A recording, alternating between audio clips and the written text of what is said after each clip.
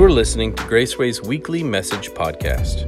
We hope that this message encourages you to know and enjoy God, find friends, discover your purpose, and make a difference in your community. Enjoy the message.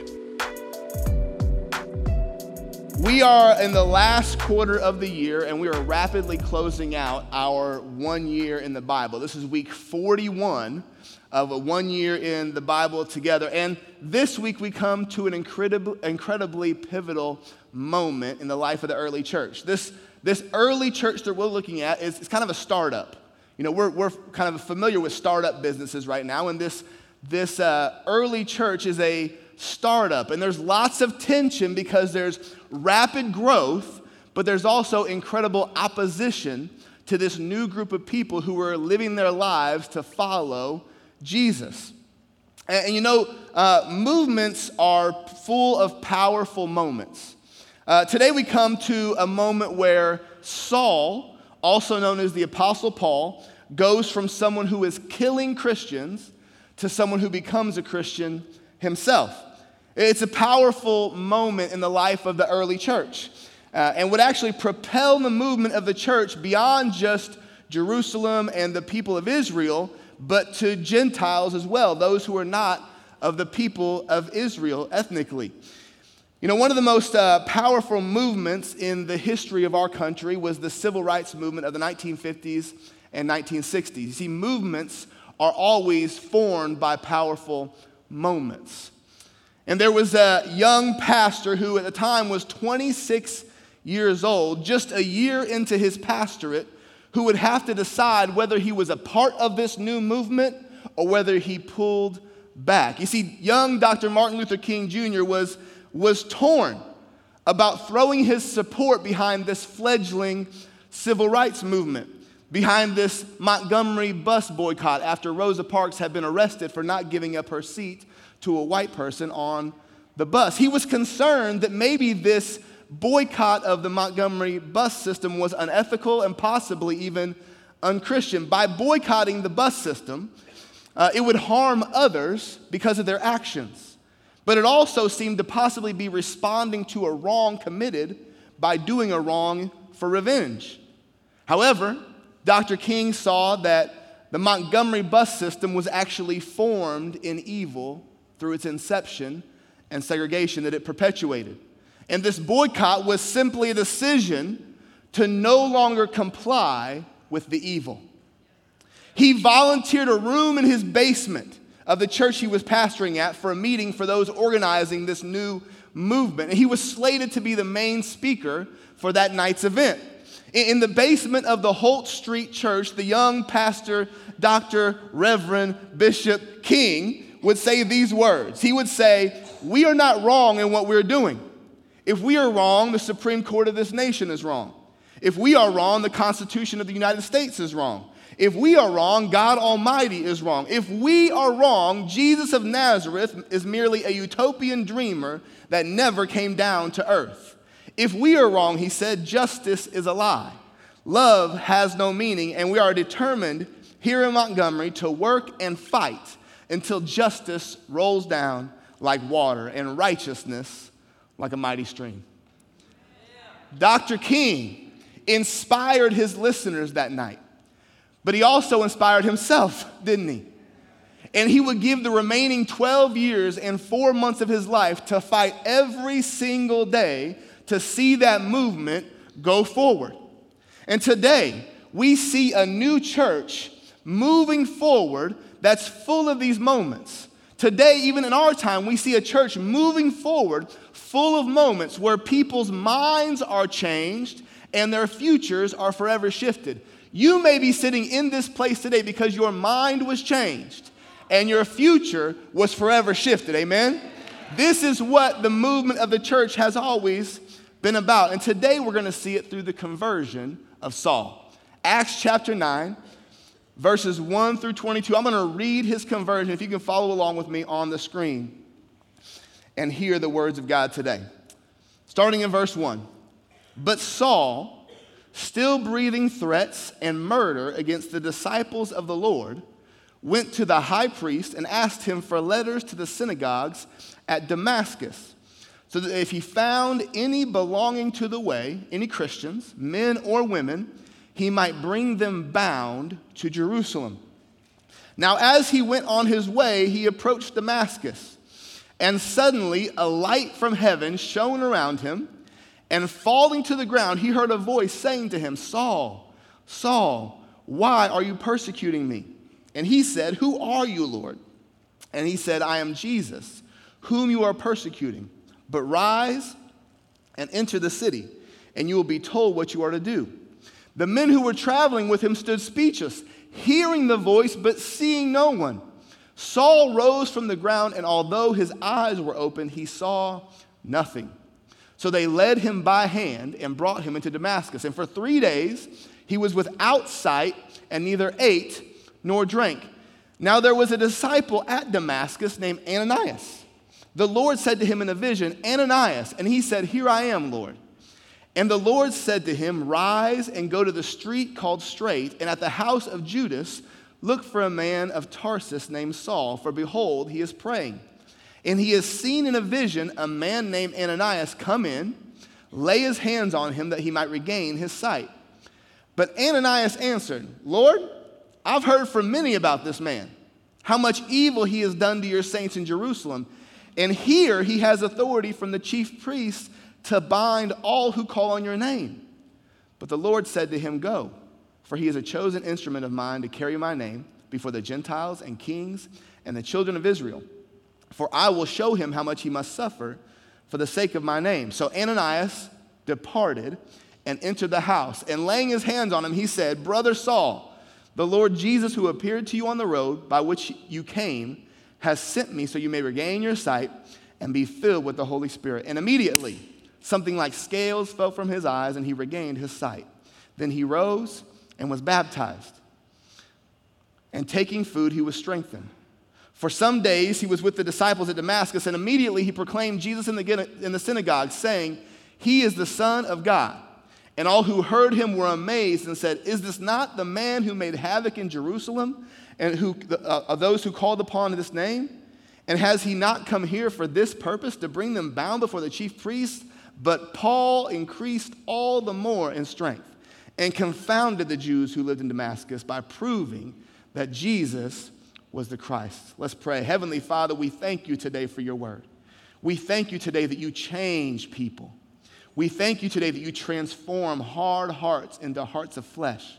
God, we ask you today that as we study your word, Holy Spirit, you would help us rightly divide it and rightly apply it to our lives. And that today, like Saul, we would be transformed by the person and work of Jesus. Help us, Holy Spirit. We ask it in Jesus' name. And all God's people said, Amen. You see, we first meet Saul in Acts chapter 7. Saul, who is also known as Paul, and against commonly understood thinking, he was not given the name Paul at his conversion. Saul was a Jewish man, and Saul was his Jewish name, but he was also a Roman citizen, and so he would have been known by both Saul and Paul. He becomes more commonly known as the Apostle Paul as he begins his missionary journeys. But in Acts chapter 7, we see Stephen, one of Jesus' disciples, being murdered by having rocks thrown at him until he dies. He just preached to the high priests and the Pharisees about how they killed Jesus and that he was the Messiah. And while the people were picking up stones, they, sometimes if anybody ever just it's been cold outside, but you go to play basketball, you got to take your jacket off to really hoop like you want to. For these people taking up rocks to throw at Stephen, they wanted to get a good throw, and so they took their cloaks off, their coats off, and they laid them at the feet of a young Pharisee named Saul. And Saul stood in encouragement of the murder of Stephen. This is where we first see Saul. But something drastic happens in our text today, doesn't it? To that young Pharisee. And I want to preach to you today from the idea, you can't outrun God. No, you cannot, can you? Turn to your neighbor and say, you ain't fast enough. Turn to your other neighbor and say, you don't have the endurance. Yeah, some of y'all been running, and you know. You know you cannot outrun God. You see, there's multiple things that can have you running from God, aren't there? Failure can cause you to try to run from God. Your life hasn't worked out how you thought it should. And your anger against your circumstances causes you to distance yourself from God. Jonah shows us someone who doesn't like what God is asking him to do. And he is a prophet of God who runs from God. Maybe you can identify with Jonah. God's asking you to do something and you don't want to do it. And so you're distancing yourself from him. Success can also cause you to run from God. I'm doing good. I don't need God. The work of my hands is what provides for me. You see, Saul was a successful Pharisee. He was highly trained, highly educated, highly respected, influential. And Jesus was nowhere in his plans for his life. His only desire about Jesus was to eradicate the earth of those who followed him. When we see him today, he's going to the high priest in Jerusalem to get letters so he can go arrest some more Christians in a town called Damascus. Now, Damascus was about 135 miles northeast of Jerusalem. It was about a 6 days walk by foot. So you know you got to be committed to something to walk 6 days to accomplish it. Y'all are like, I'm not trying to walk anywhere. I barely walk to the fridge. That's why I had kids. Amen. Go get me a drink, you know. But as we lean into our story today, I want to encourage everyone listening to feel this text. You see, Saul was in the synagogues in Jerusalem. He was in the churches of that day. He was close to all the activity that Jesus was doing during his ministry. He was around the time when Jesus was crucified and resurrected. And what I think we need to see today is that proximity to Jesus doesn't mean you aren't running from him. If you can't say amen, say ouch. Being close to Jesus' activity doesn't mean you aren't running from him. And this should hit home for everyone listening today. The first thing I want us to see from Saul's story is this. Where you are headed, God is already there. Woo! Wherever you're headed, God is already there. Verse 3 tells us that as he was on his way to Damascus, a light shone down on him from heaven, knocked him to his rear end. And he heard a voice that said, Saul, why are you persecuting me? He said, who are you? And he said, I'm Jesus, who you're persecuting. You see, Saul had plans in Damascus, didn't he? Yeah, he was going to catch him some Christians. He was becoming famous for his ability to root out those who were following this new way of life, this living for Jesus. But as he was on his way, something happened.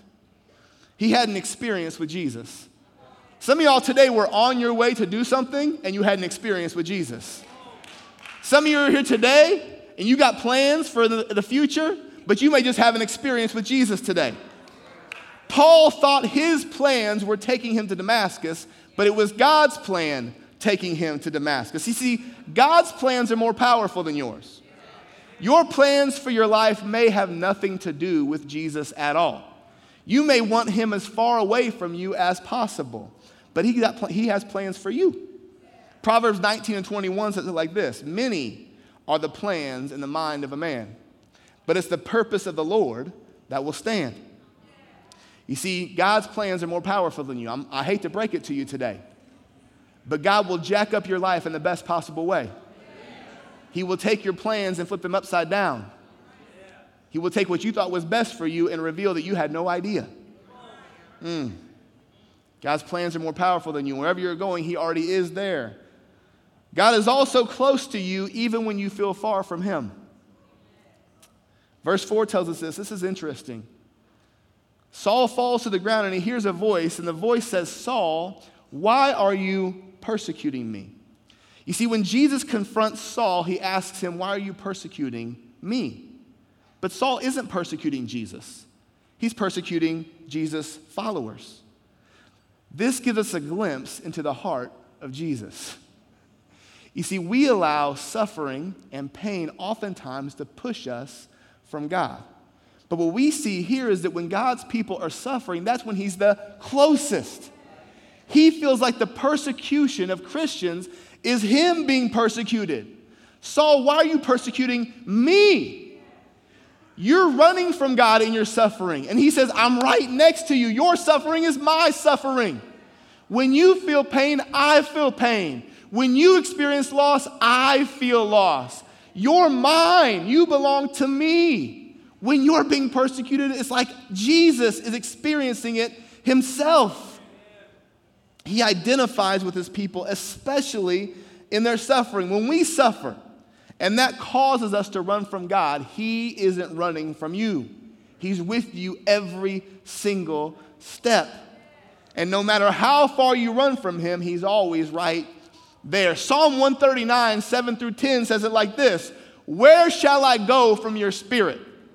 Or where shall I flee from your presence?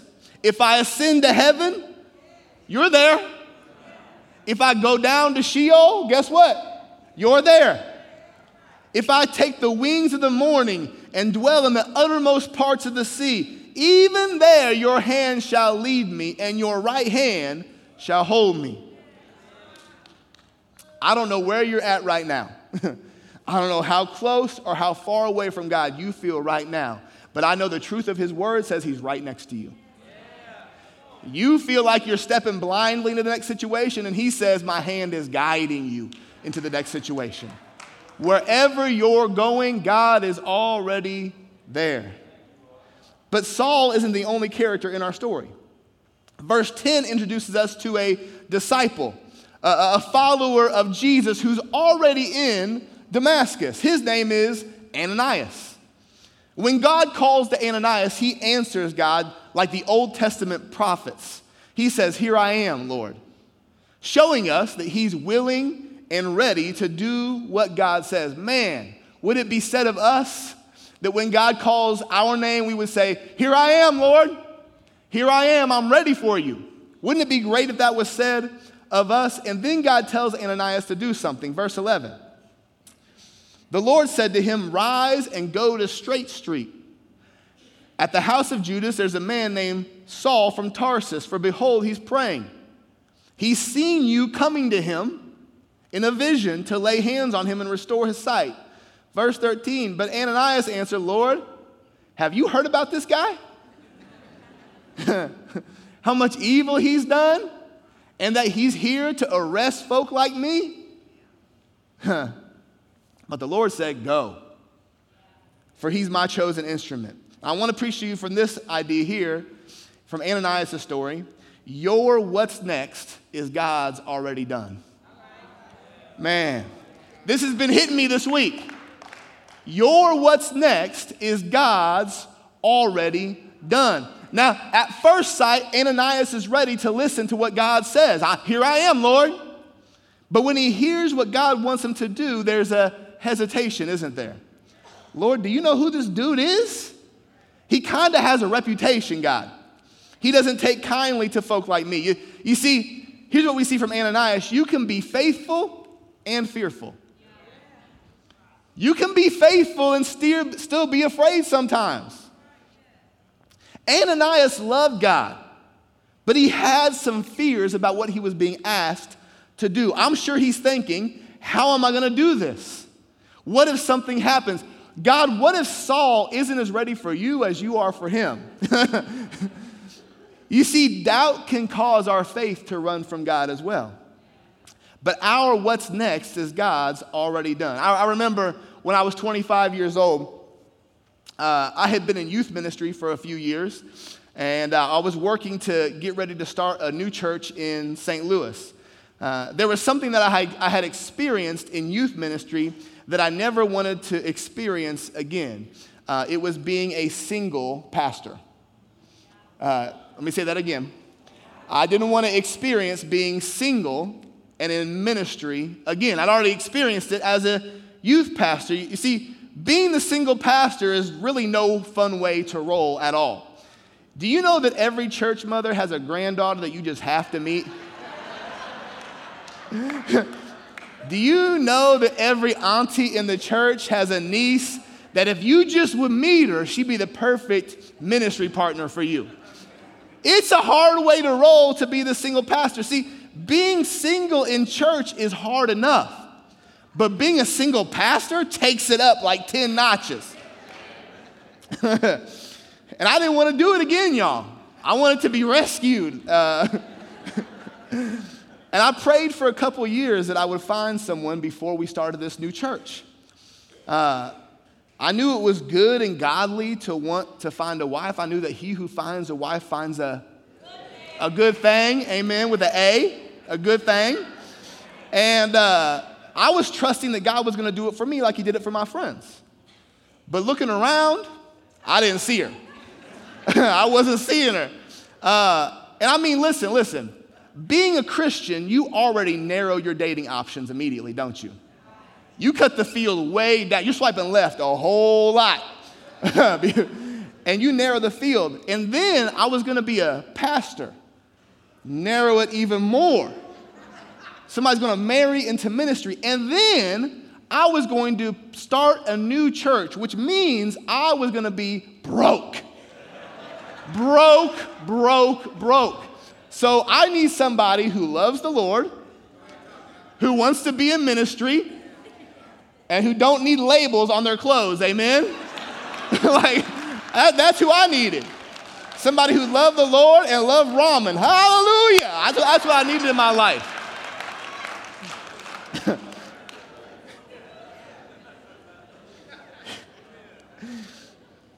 This was a big what's next in my life. God, what's next? How are you going to do this? But little did I know that on a weekend trip to Nashville, Tennessee with some of my friends, the most beautiful woman I ever met would come walking into a theater with me in a bright red pea coat. Everything else was monochrome, amen? And she came in a bright red pea coat with purple flowers in her hair. You see, my what's next was God's already done. And for the past 13 years, my wife and I have had so many moments of doubting what's next in our lives, God. How are you going to do these things for us, God?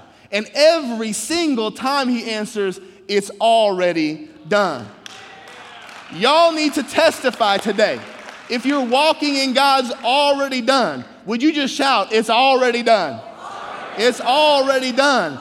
Ananias was afraid to go to Saul. Saul was a dangerous man. But God told him, I've already taken care of it. You just need to take the next step. And I don't know if I'm preaching to anybody today. Maybe I'm just encouraging my own self today. That whatever you're afraid to take your next step in, God's saying, hey, it's already done. While you're worried about what's next, it's already done. And you don't think that Saul was terrified too? Knocked down to his rear end. Blinded by a bright light, confronted by a resurrected Jesus, and he's sitting blind in Damascus for 3 days. Ananias' step of faith was Saul's answered prayer. Your courage and boldness in what God is calling you to do next is quite possibly the answer to somebody else's prayer. Somebody sitting blind, waiting, hungry, thirsty, and all it takes is for you to say, God, I know it's already done. I'm going to step out to answer somebody's prayer. Stop worrying about what's next. Trust that God has it already done. Take a page out of Ananias' book. And when Ananias got to Straight Street, it was just like God told him. There was Saul. And when he laid his hands on Saul, his sight was restored and Saul was forever changed. And here's what we see, that Jesus can change the most skilled sinner. Jesus can change the most skilled sinner. You see, Saul wasn't some low-level liar. Saul wasn't some upstart thief. He was overseeing the capture and murder of people who follow Jesus. He was an enemy of the church and of Jesus himself. And he would say that he was the biggest sinner around. But Jesus saved him. This is Saul's words to his protege Timothy in 1 Timothy chapter 1, verse 15. Paul says this to his young protege. He says, this saying is trustworthy and deserving of full acceptance, that Christ Jesus came into the world to save sinners, of whom I am the foremost. Some would say that I am the chief of sinners. You see, Saul was the guy, listen, Saul was the guy that you would have given up on. He's too far gone. He's locked into his beliefs, too educated to have his mind changed. You and I would have written him off, avoided him, not talked to him about Jesus, but not God. You see, God doesn't give up on you. No matter how far you think you can run, God doesn't give up on people. In 1890, a poet by the name of Francis Thompson wrote a poem called The Hound of Heaven. He was a Catholic brother who had gotten injured and had to take opiates for pain control and became addicted to them. In his addiction, he found himself penniless and in the streets and far from God. And in this place, he writes a poem called The Hound of Heaven, that no matter how far he ran from God, no matter how much he tried to medicate himself and numb himself to the needs that he has, God would not stop pursuing him. He was like a hound dog on a bone. The hound of heaven will not stop until he gets what he wants. You see, God always gets his man, doesn't he? And then we see a transformation in Saul. God got him, and now there's a transformation. Verse 19, for some days he was with the disciples at Damascus, and immediately he proclaimed Jesus in the synagogues in Damascus, saying, he is the Son of God. And all who heard him were amazed and said, is not this the man who made havoc in Jerusalem? And has he not come here to bring them bound to the chief priests? But Saul increased all the more in strength and confounded those who doubted him. You see, Saul came to Damascus to arrest Christians. But in Damascus, Saul had been arrested by Christ. I'm going to say it again for the people in the back. Saul had come to Damascus to arrest Christians. But in Damascus, Saul was arrested by Christ. He had been changed forever. And immediately, he began to tell the story of his transformation. And it amazed people. Nobody could believe what they were seeing. Wasn't this the guy who came to get us? And now he's one of us? The getter got? How did that happen? This is what an experience with Jesus will do to you. It will turn the most skilled sinner into a passionate preacher. And if you're here today and you've been written off as too far gone, but you're like, Pastor, you don't know what I've done. No, I don't know. And even if I did know, I couldn't do nothing for you. But God in heaven knows what you've been through. He knows all that you've done. And when you come to him with all your stuff, he can do everything that you need to fix that. You aren't a lost cause. I'm going to look in the camera and say it. You aren't a lost cause. And it isn't over. And I love how it said that in the face of doubt, he continued to share his story. And verse 21 says he grew in strength. Do y'all know when you share the testimony of what God's done for you, your faith grows in strength? When you tell people about what you've gotten carried over by Jesus, about the victories that he secured in your life, about how he's still working on you and you're not finished, when you share that testimony, your faith is strengthened, just like Saul. Even in the face of doubters, it's strengthened. And let me tell it to you like this. I love this confession that Saul gives where he says, Jesus is the Son of God. Now, can we talk theology just for a second? I want to talk theology as we get ready to wrap today. This title that Saul proclaims after his transformation, that Jesus is the Son of God, it's confusion. It's been confusion for many. But for Saul, he was very clear in what he was stating. See, the Son of God was used as titles for multiple people in the Old Testament. This is why it's caused confusion. It was used as a title for Adam, that Adam was a son of God. It was used for a title of the people of Israel. It was used as a title for King David as well. You see, the Son of God was used as a title first for Adam, who was literally born of God, that God made Adam. He was a son of God. But Adam, though made in God's image, sinned and fell short of the glory of God. Through one man's sin, we've all been born into sin. But Jesus, the Son of God, is the image of the invisible God. But unlike Adam, Jesus never sinned.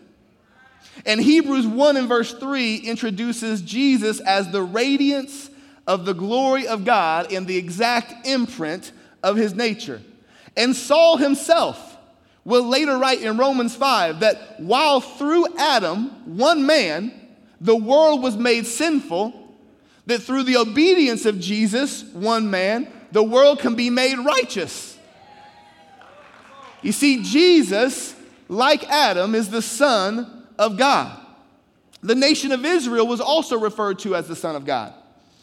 When God had Moses speak to Pharaoh about freeing Israel from slavery, he said that Israel was his firstborn son. That if they were not freed, God would take the firstborn of everyone in Egypt. Matthew 2 identifies Jesus as the true Israel. And in the same way, when Jesus was led by the Spirit into the wilderness for 40 days in Matthew chapter 4, he repeats the events of Israel when Israel was in the wilderness for 40 years, signifying the kind of son Jesus is, a son like Israel. But Jesus, unlike Israel, will not disobey his father. He will prove himself obedient even unto death. And maybe the most important title of the Son of God is in reference to King David in the Psalms, where he's referred to in Psalms 2 and 7 as the Son of God. You see, God promised King David that his son would sit on an eternal throne and rule and reign forever. But David's sons were terrible kings, and they destroyed his household.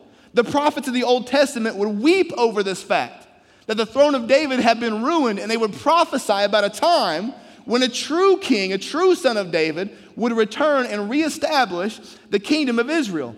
In the New Testament, Jesus is born in the lineage of David, David's son, but a son who's completely righteous and proves to be God's true son. And through his death, Jesus pays for the sins of the sons of Adam, Israel, and the sons of David. And he proves that he's the true Son of God and has an eternal throne. All the references previously to the Son of God in the Old Testament are just shadows pointing forward to Jesus coming as the true Son of God. The Son of God that Saul confesses at his conversion. Jesus is the Son of God because he took on flesh in the form of man, but he's also the Son of God because he's God the Son. You see, Jesus is the only person who's ever been 200%. You know, you tell people, hey, keep it 100 with me. You want people to be 100 with you. Keep it 100% with me. Jesus is the only person who's ever been 200%. Jesus is 100% man, born in flesh like you and me, but he's also 100% God. This is why he can have victory over your sin and my sin and give us eternal life, because he's not just man, he's the God-man. He's not just 100% man, he's 100% God. And Saul had an experience with this Jesus. He was confronted face to face with the Son of God, and it changed him. Ananias had a relationship with Jesus, the Son of God, and it gave him confidence to take a next step of faith in the midst of fear. You see, running from God is a part of everyone's story. Don't be proud. Don't be proud today. Running from God is a part of everyone's story. I watched yesterday as an estimated 8,000 to 9,000 people participated in some aspect of the KC Marathon, the Garmin Kansas City Marathon. People from all over the world registered, trained, carb loaded, and lined up to run for some reason for long distances. Zach, I see you. I see you, Zach. I know you were running yesterday too. You see, some of y'all you're not quick with math. I'm gonna help you out. A marathon is 26.2 miles. Amen. A half marathon is 13.1 miles. It's just half of the 26.2 for the, if you want tracking. A 10K is 6.2 miles, and a 5K is 3.1 miles. Now, I would have participated yesterday, but they didn't have a 2.5K, and so I was out. But what I've learned about running is that no matter the distance, it takes energy out of you. Running can be exhausting. And we've all had some kind of experience of running from God, haven't we? If you're here today and running, see Saul met by Jesus and transformed by the Son of God. See Ananias, fearful of where God was calling him to go. You see, running is a part of everyone's story, but it doesn't have to be the end of it. Amen? It may be a part of your story, but it doesn't have to be the end of it. And I want to offer an invitation to you today. If you are here and you've been running from God, it can end today. The race can end. And Jesus can say, "Come to me, all who are weary and heavy laden, and I will give you rest." With every head bowed, every eye closed all over the room, if you've never given your life to Jesus today, would you pray this prayer with me? God, I've been running. I've run from you. I've run for your purposes for my life. And just like Saul, I'm sinful. But I want to be different. I want to run to you, God, not from you. I believe that Jesus is the Son of God. That in his flesh, he paid for my sin. And in his divinity, he rose from the grave to give me new life. God, I give my life to you today. And I want to live the rest of my life for you. No longer running, but resting in relationship with Jesus. I give my life to you. In Jesus' name, amen.